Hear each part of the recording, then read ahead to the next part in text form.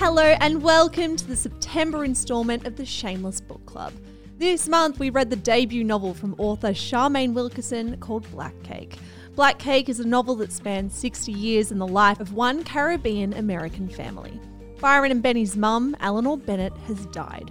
She has left them with a voice recording in which everything Byron and Benny ever knew about their family is upended.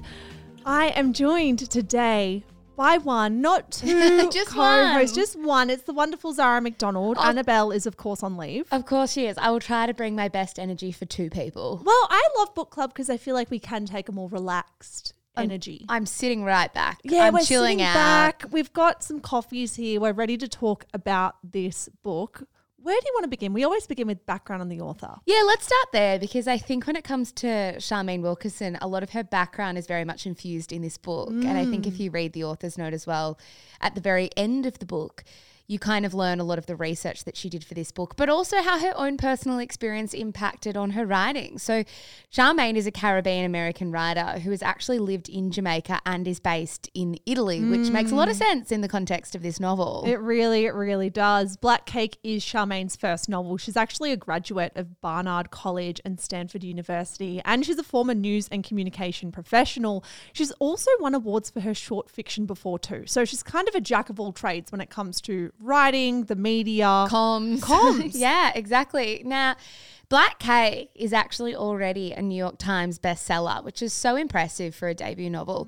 And a screen series based on the novel is currently under development for Hulu. Yeah, this was really interesting to go back and research. There was a bidding war for the rights to Black Cake before it was published. So back in 2021, Oprah Winfrey's Harpo Films won the bidding war in conjunction with Hulu. They're also working with showrunner Marissa Jo Serra, who was also one of the women who brought The Handmaid's Tale to life. So I feel like there's a lot of really high-powered, intelligent people working on this. Yeah, who clearly saw a bucket load of potential in this novel before the rest of the world were even able to buy it, and knew that there was commercial appeal as well. I always just want to know how this happens, though, like how a book is sold before it's even out in the public and before they even know there's, you know, a proper appetite for it.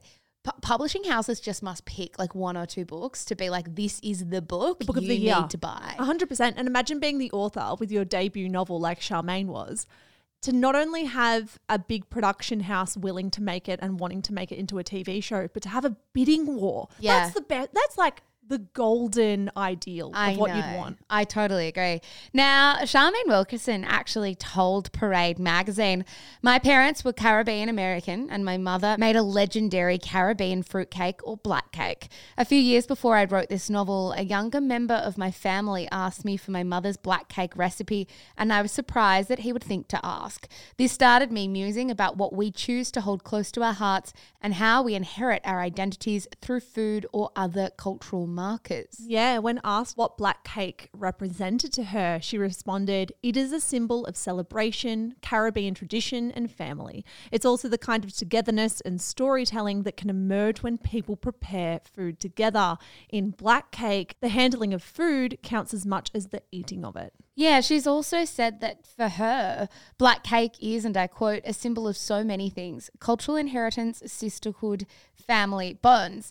I mean, I know we're going to get into the book in a second, but I do feel like this was a strength of the book for me, is how food was explored through the pages, both through Benny, through Marble later. Like there was a really interesting and beautiful thread about food that clearly is very close to Charmaine's heart. Yeah, I completely agree. I also really enjoyed a Goodreads interview with Charmaine where she admitted that for a decent chunk of the writing process when it came to this novel, she didn't know where the plot was going to go herself. How do people do this? I really love this. I know we've said it on Book Club before, but I just love people with the kind of creative minds who let the creativity take over their body, really. Yes. Like take over their mind as they're creating the work. This is how the quote reads.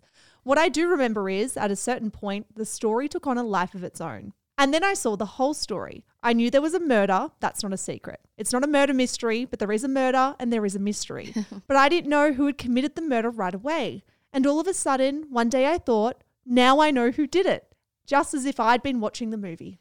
I just find that so impressive because I don't think I'd be able to do that. I think if I was to ever write a novel, I think I would need to know what happens from the start to like the end. reverse engineer, you know what the major plot points are and then go, right, how am I going to breadcrumb people to I that? just don't know if I have that genius level of creativity where the whole thing can take over my body. That's okay. You're pretty good at podcasts. You just stick to what you're doing. Maybe I'll just stick to what I know best. I guess, Mish, that is Charmaine, right? And that's background on the book. Let's talk about the characters because there were quite a few characters in this book and quite a few to get through. Well, it was funny because as I read it, I did think, oh my God, so many characters. But then when I went back to kind of prep for this episode, it's not that there are a heap of characters. It's that multiple characters are referred to by two different names, which feels like the characters double. I also feel like because Covey and Gibbs, had a full change of identity, there was a change in personality and there was a change in character.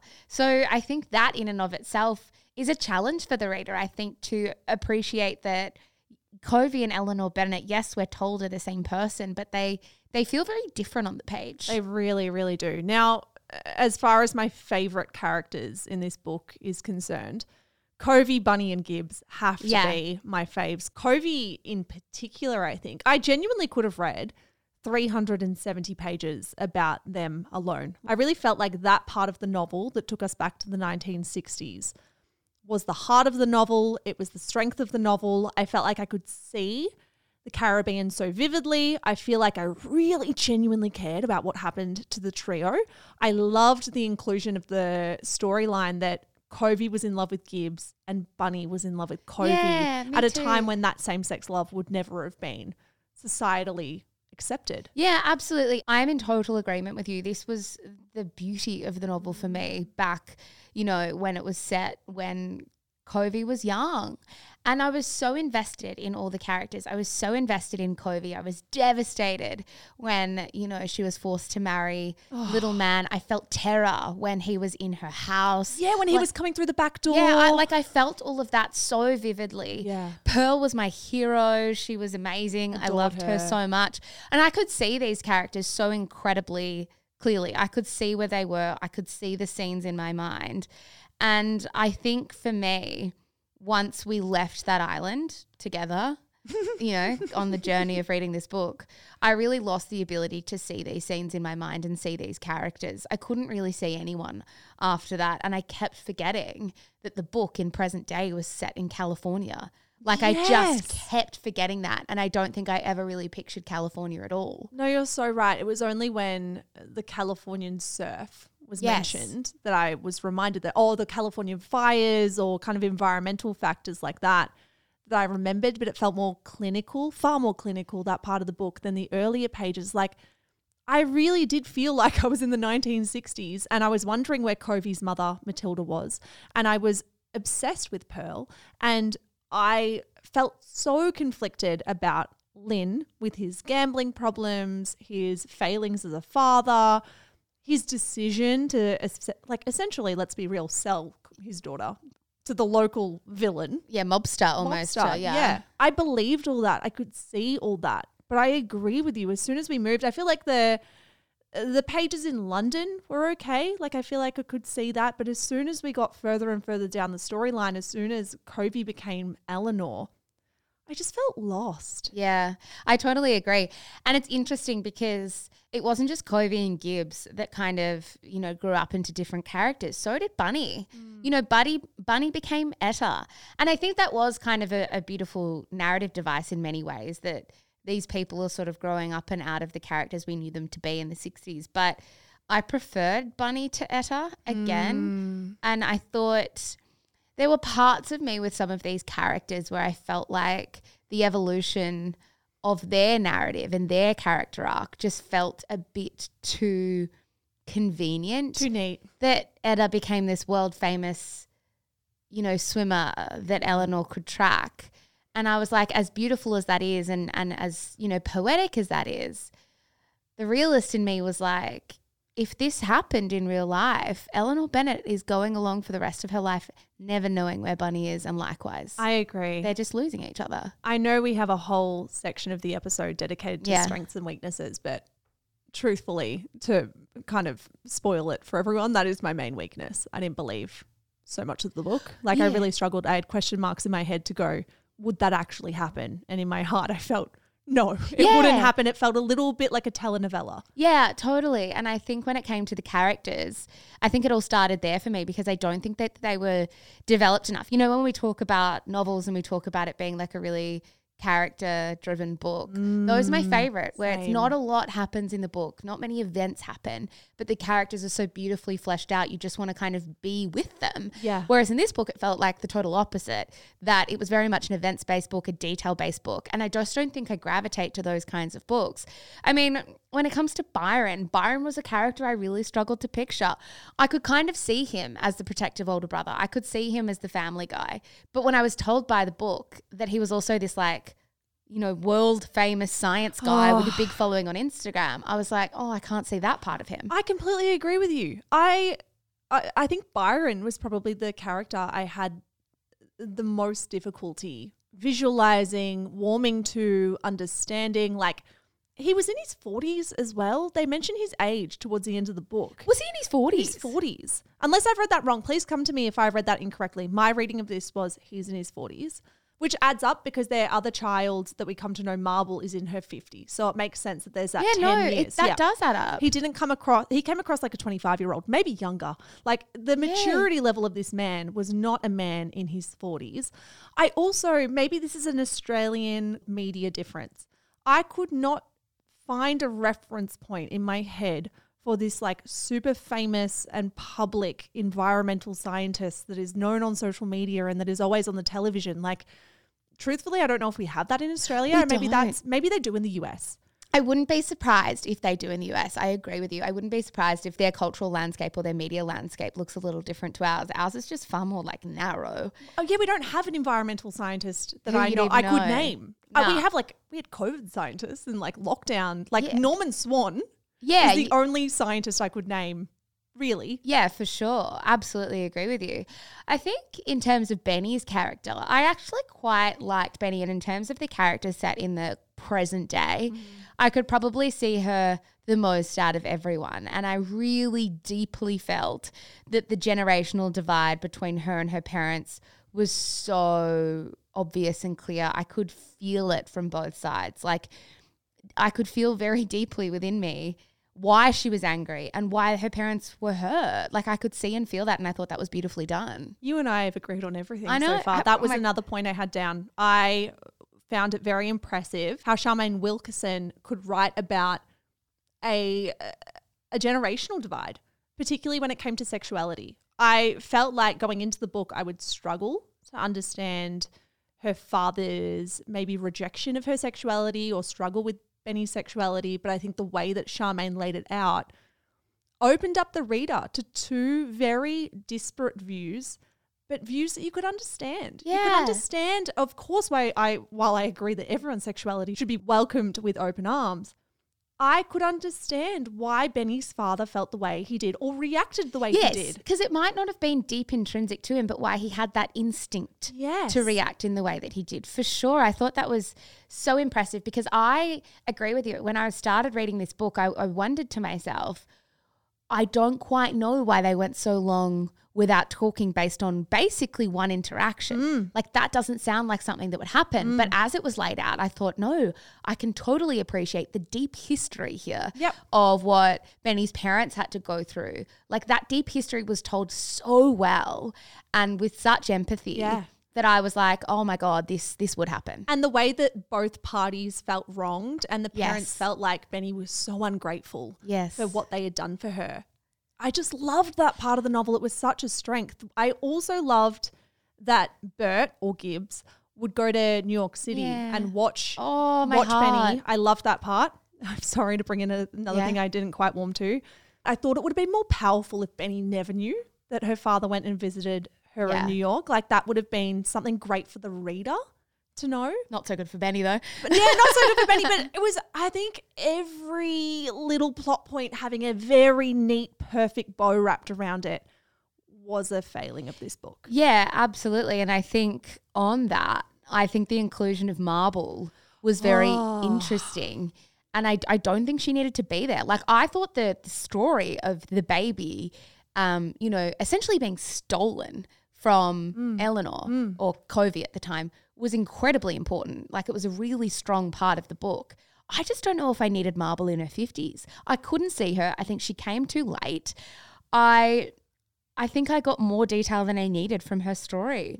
I think she probably just could have popped up at the end and had some cake with her siblings and I would have been fine with it. Like, I didn't mind the neat bow of them all coming together. Yeah. I thought it was quite sweet.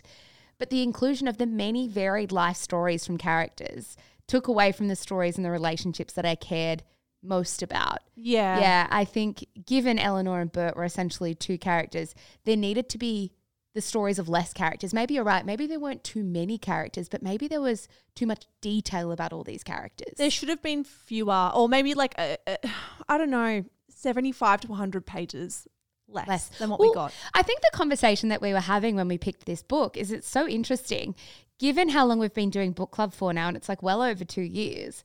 The novels that we pick actually generally fall around a similar page limit. And for workload reasons, which sounds really silly, we kind of try to keep it around that sort of 300 page mark. So it's not like too huge for us to consume outside of our work hours. This was a bit longer. Yeah. And I made note of that when I started, and I thought to myself as I was in the book, this probably could have been a similar length to a lot of the other books that we read. And I think it would have been stronger if it had been 280 to 310 pages around that mark. Zara, we have so much to talk about still. We're going to talk about our strengths and weaknesses. We're going to talk about that ending and, of course, give our ratings. But first, a word from today's sponsor. All right, Zara, I teased it out before the break. I want to hear your main strengths and weaknesses. Well, I'm going to start with the strengths because I think the Washington Post, a review of this book published in the Washington Post, summed up what was probably one of the biggest strengths for me. This is what the piece said. Wilkerson's intent is clear. We are left to think about the things we inherit from our ancestors. Physical traits, mental and emotional strife, even cultural attachments, like a beloved recipe that has the power to bring us home, if only in our minds. I thought she did this wonderfully. I think it was a real strength of her writing. I also think one great strength of the themes of this book is how much it made me think about how important it is for all of us to understand our parents and our grandparents and, you know, as I mentioned before, that dynamic between Benny and her parents. It made me think a lot.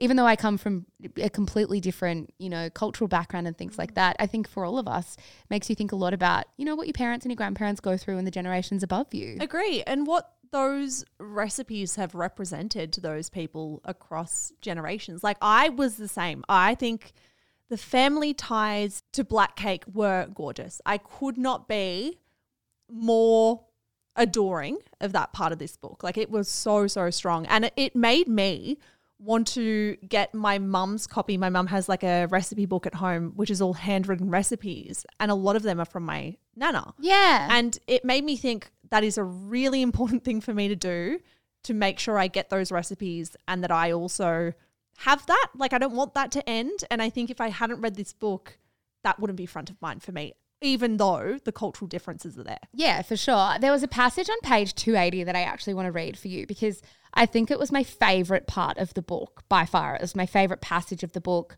I almost think it nearly could have ended on here, but the book went on for another 100 pages. This is from the recording from Eleanor Bennett to Benny specifically. Benny, this is what I wanted to say to you in person, only I can't afford to wait anymore.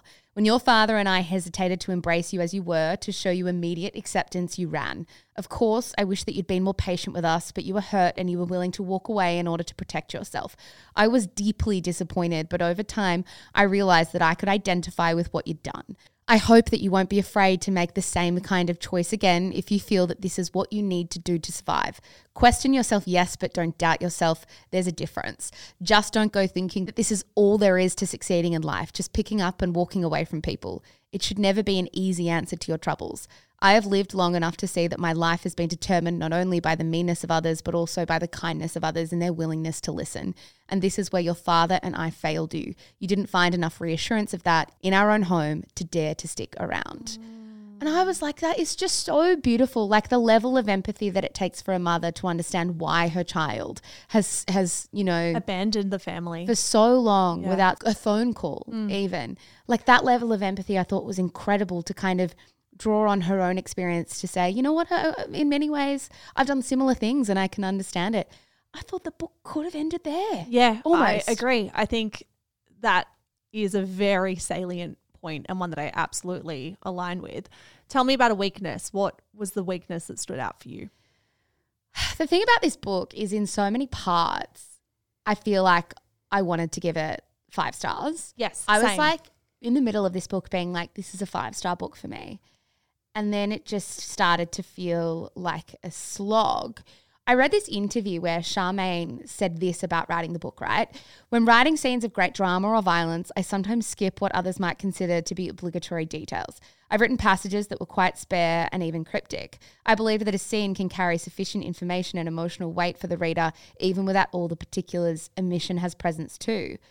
I mean, I liked this with elements of Benny's story. I think there were definitely passages of omission where we didn't get the details of Steve. We didn't get many of the details with College. But for a lot of the others, I thought we got actually too much unnecessary detail. I agree. I think this was a book for me where I personally needed less. I needed less detail, less obviousness. I mean, for example, I just didn't believe that you'd see someone on TV and be like, that's my long-lost 50-year-old daughter. Sarah, I audibly groaned. Yeah. The first time this was mentioned, and then every time it was mentioned after that. Because it was like quite repetitive in that, like, you know, Marble would get out of the car and they'd be like, oh my God, that's her daughter. Maybe we are unique in this way because we need to say the reviews on Goodreads are glowing for Black Cake. And of course we loved certain elements of the book too. I was shocked that more reviews did not mention this as a plot hole because for me, this is a massive plot hole. I do not see faces that way. I do not think in any world at any time across my life I could look at a face on a television of a woman living in Italy and instantaneously jump to the conclusion that that woman, number one, looks like me, but also looks enough like me to the point where I am convinced I'm looking at the face of my child. And the mention of this across the novel of people instantaneously realizing just by glancing at a character's face that they were looking at their long lost friend's 40-year-old child was baffling to me. Like, how can you look at someone's face and see a slanted mouth that is so distinguished, you know that they are the offspring of your childhood friend? You can't. I'm sorry. I agree with you. And I would love people to come and chat to us on Instagram when we post our review for this because, like, is it just us? Because that for me, I was like, oh no, there's absolutely no way. Like, do what, you know, Lynn did, Johnny Lincock, and hire a private investigator if that's how you're going to find her. That's more believable to me. I think for me, the other thing that was really interesting is the timelines felt kind of bizarre. Like, I appreciate a book that doesn't try to make it easy for you, that is like, I'll try and jump back and forth. But at one point, like, especially because some of these, I don't know if I want to call them chapters, but the chapters were so short, like half a page, that the stuff that they jumped between was so odd. For example, on page 304, there are 2 pages side by side that tell totally different stories at totally different points. On 304, Wanda and Ronald hear Marble arrive at their home, and it's that scene where she tells them that she knows she was adopted. And as an aside, this also kind of frustrated me on this page. Wanda pulls open the front door, her chest swelling with the feeling that the arrival of her daughter always brings. But when she sees Marble's face, everything falls inward. She knows instantly why her daughter is here. Sometimes I'm like, but you don't always know. No. Do you know? It's very neat to be like, she just knew. And maybe she's been waiting for that her whole life, but she could be devastated about something else. She could have been broken up with, could have been sacked. Geo could have been injured. Like, you just never know. Yeah. Anyway, so you've got that scene on 304. Then the next page, in the next paragraph, you've got Benny waiting for Marble to arrive, like weeks later. Yeah. And I'm just like, I don't really understand how this works. Like, I guess because the chapters weren't that long, I didn't have long enough to get into the scene. And then before I know it, I'm jumping to a different timeline. I think for me, the main hole in this book being the unbelievableness, that's not a word, sorry, forgive me everyone, of it just arose in so many different areas. I know I'm going right back to the start of the book even to give this point, but I didn't even believe that when Benny and Byron were sitting down to hear their mother's parting message to them, the final audio message she recorded and the message that is bringing the family together and revealing fucking wild truth. Like, we're talking about a murder. We're talking about changing identities. We're talking about a missing sibling that they didn't know existed. I cannot believe on any level that they were pausing that recording and like taking whole days just to be like, wonder what else she said. No way. Are you kidding me? My mum could say, I don't know, she could record 7 hours of the most just like mundane, wholesome, whatever after she passed away. I would be listening to that straight away without breaks. Start to end without breaks. Am I crazy? No. Or I'm not, but we also are spectacularly nosy people who massively need to know things straight away, and I have no patience in my life. So I need to be self-aware about that. I'm the least patient person I know. Come talk to us on Instagram about that. Are you the kind of person who could get your mother's parting message beyond the grave to you where you reveal some of the craziest plot lines in human history and pause it and go about your life and then come back to it the next day or the next day after that? Like, I know it's a small thing, but I didn't get that. I also didn't get the small plot line about the comb and the medallions. Yeah. So what are the chances that Marble gets handed a box of trinkets from her late mother, who she never met, and it's a comb and a few coins, and Marble instantly happens to have the knowledge, the very, very, very niche knowledge in her brain, that these exact trinkets are of like niche historical value because they came from an ancient shipwreck, because she happened to study art history once upon a time. Like, that is such a leap. I don't think we needed it. Not at all. Like, I don't think we needed these. I personally, reading it, didn't need that for sure. That should be left out of the TV adaptation. I also didn't like when Benny was in that bloody meerkat costume. Oh my God. And we're sort of like, we found out she was open to love again. I was like, what? Why are we here? Why am I here? That reminded me of that, like a scene in Sex and the City where Miranda is dressed up as like, I don't know, she finds a guy dressed as a sandwich. But I'm like, that doesn't happen. I just don't believe that happens in real life, that you're asked on a date while you're dressed as a meerkat and he can't even see you. Or, I mean, I believe that. Yeah, no, you're right. Even still, even if that did happen, I don't believe that's the scene we needed to believe that she was open to like moving on with her life. I think it was kind of implicit in the story that she was, you know, mending bonds, mending parts of her heart. Like, I think that was, and I kind of wanted to be trusted with that. Like, when I think about the ending, I really wanted as a reader to be trusted to believe that these things would happen without being told. That it's like, just trust me. I've got it. Like, I believe that Benny is in a different headspace. I've seen the growth. I believe the growth. Byron's grown, and I believe that he will eventually try and work it out with Lynette. I kind of believe that Etta would find a way to contact Byron and Benny and that they would have a relationship. Like, I knew that. And even if Etta didn't, that's okay. Yes, because they're all like flourishing. Does everyone need to be reconnected and have like this big ceremonious love-filled reunion? I don't Johnny know. Lincock did not need to come back. Johnny didn't have to come back at all. Like, I feel so strongly about the things I love in this book, and I feel so strongly about the things I just didn't warm to because they just flummoxed me, to be honest. And then in what world, another brief flaw before we get to the ending. In what world is Byron having a flashback of a 30-year-old memory from when he was 17 years old and remembering that he thought his dad mispronounced a word? In what world is he thinking back to 30 years ago when he goes, my dad must have said. No, that actually, this is maybe the one place we disagree. That made sense to me because if it was a family inside joke for a long time, which it sounded like it was, that he would never use the word lovey and everyone's like, that was weird. Because I can imagine taking the piss out of my dad for a joke or something and then being like, fuck, that inside joke is layered. Disagree. Yeah, that's so fair. We haven't disagreed on much on this book. Let's talk about the ending. How did you feel? Well, as I just mentioned, like, I just didn't need it all to be tied up, to be honest. No. I didn't really want Johnny Lincock to come back into the story. I didn't think he deserved to come back. I thought it would be more powerful to leave him in the past where he belonged. If he had died a lonely man who had destroyed every relationship that came into his life. Yeah, he deserved. He randomly ended up rich. The only thing I needed and the only thing I thought was really wonderful at the end was the flashback to the wedding and the hint towards who killed Little Man. And I probably needed an update about Pearl and Matilda. That's all my ending needed to be. And we definitely got all of that. Yep. There was a lot else that we got as well. I actually I agree with almost all of you. I don't think we needed an update on Matilda. No, I'm kind of on the fence about that Yeah. one.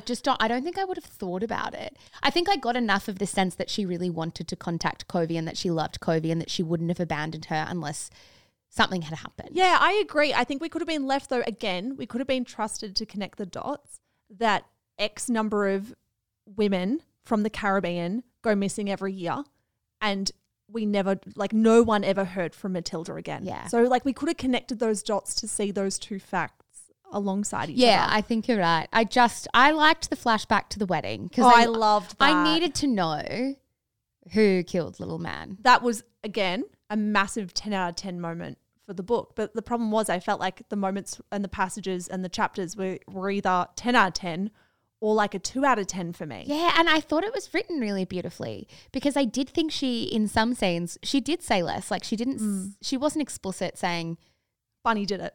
and then Bunny Bunny poisoned the champagne glass. Like she didn't say that, and I didn't need that. I think I needed more of that sprinkling over the book. But I loved that it was Bunny. I could see a 17-year-old kid I agree. do that. She was a badass. Yeah, and like I could see her really wanting to save her friend out of that awful, horrendous scenario. Agree. It was a really perfect ending, that element of the ending anyway. I didn't think that Pearl would be able to do it. I didn't think Pearl would do it. No. So I enjoyed that. I guess in my head I was still like, how the hell would Bunny get her hand on that poison? And be like, that's what it. an opportune moment for me. I'm going to drop this into a champagne glass. And is it like a labeled poison? Like, how do you know that it's going to kill someone? I think that for me as well. I was just like, oh, fuck. It would have made more sense if Bunny had just found her own poison plant. Yeah. Like, couldn't Bunny have had her own knowledge around that? Because actually, sorry, now that you've raised this, maybe the Bunny thing doesn't make as much sense to me anymore.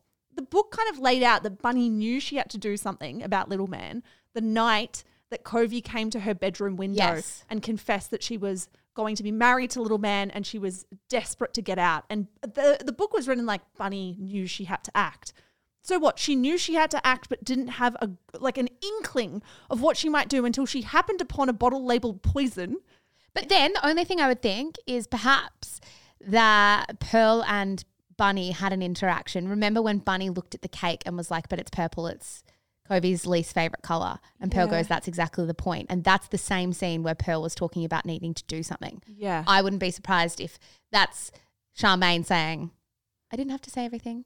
But Pearl was worried about who had the poison, and she was worried she was like, at least it's labeled correctly. No one's going to accidentally poison it. Sorry, I have questions. Anyway, all right, we've got to get to our ratings because we're running out of time. Yeah. Give me a rating out of 5. It's a hard one. It's a really, really hard one. As I said, it was patches of like complete brilliance and patches of frustration for me. I think, to be fair, I have to land on a 3. Yep. I think I as with every month, I measure a great book as the books that I fly through without checking page numbers. I check page numbers a lot. That said, I will remember this book for a long time, and I can't say that for other book club reads. I totally agree with you. I think there are certain messages, certain themes, the level of history that's involved in this book, the significance of all of that is like sticking in my brain. So you've got to give it points for that. But I agree with you. I had to give myself phone breaks while I was reading this book. I had to reward myself. Incentivize reading. Yes, exactly. Yeah. So I would give it a 3 as well. So gosh, that's got to be one of the books we've agreed on the most recently. I know. Look at us go. I know. We don't have a third person to temper us to work out whether we're right or wrong. I wonder if Annabelle would have, I reckon this would have been almost a 5 out of 5 for Annabelle. I don't know, because the reason, when we don't believe things, Annabelle's the gorgeous voice on this podcast going, I loved that part. Yeah, I'm interested. Maybe we'll try to get her to read it before the end of the year and see what she says. Extra homework, Annabelle. Yeah, exactly. Guys, thank you so much for listening to this episode of the Shameless Book Club. If you have a review of your own of this book that you'd like to share, please come and tell us about it on our Instagram page at The Shameless Book Club. Yeah, as for next month, we will be reading Seeing Other People by Aussie author Diana Reid. This book is actually hitting shelves on October 5, so we know we're taking 5 days out of your schedule to go and get it next month, but make sure you get to your local bookstore and dive right in, because I'm most excited about this book, more than almost any other book we've done on the show. I have actually read this one. That's why I really wanted to. Cheater. I know, I cheated. No, but I really wanted to do this one. I mean, we've got a local author, and try to shop, as you say, shop in your local bookstores to get it as well. Just support local. Support local. Here's a passage from the blurb so you know what it's about. Seeing Other People is the darkly funny story of two very different sisters and the summer that stretches their relationship almost to breaking point.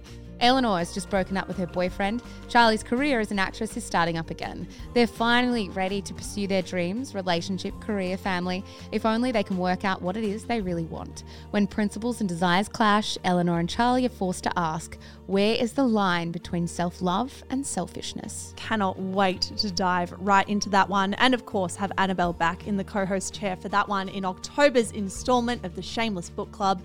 Until then, guys, we'll be in your ears on Monday for Scandal. Bye. Bye.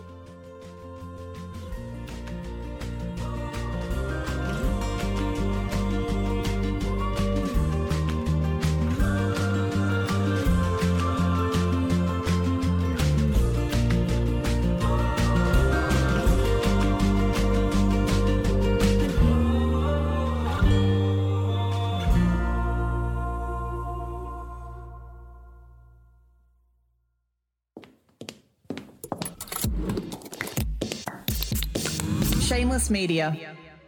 This podcast was recorded on Wurundjeri land. Always was, always will be Aboriginal land.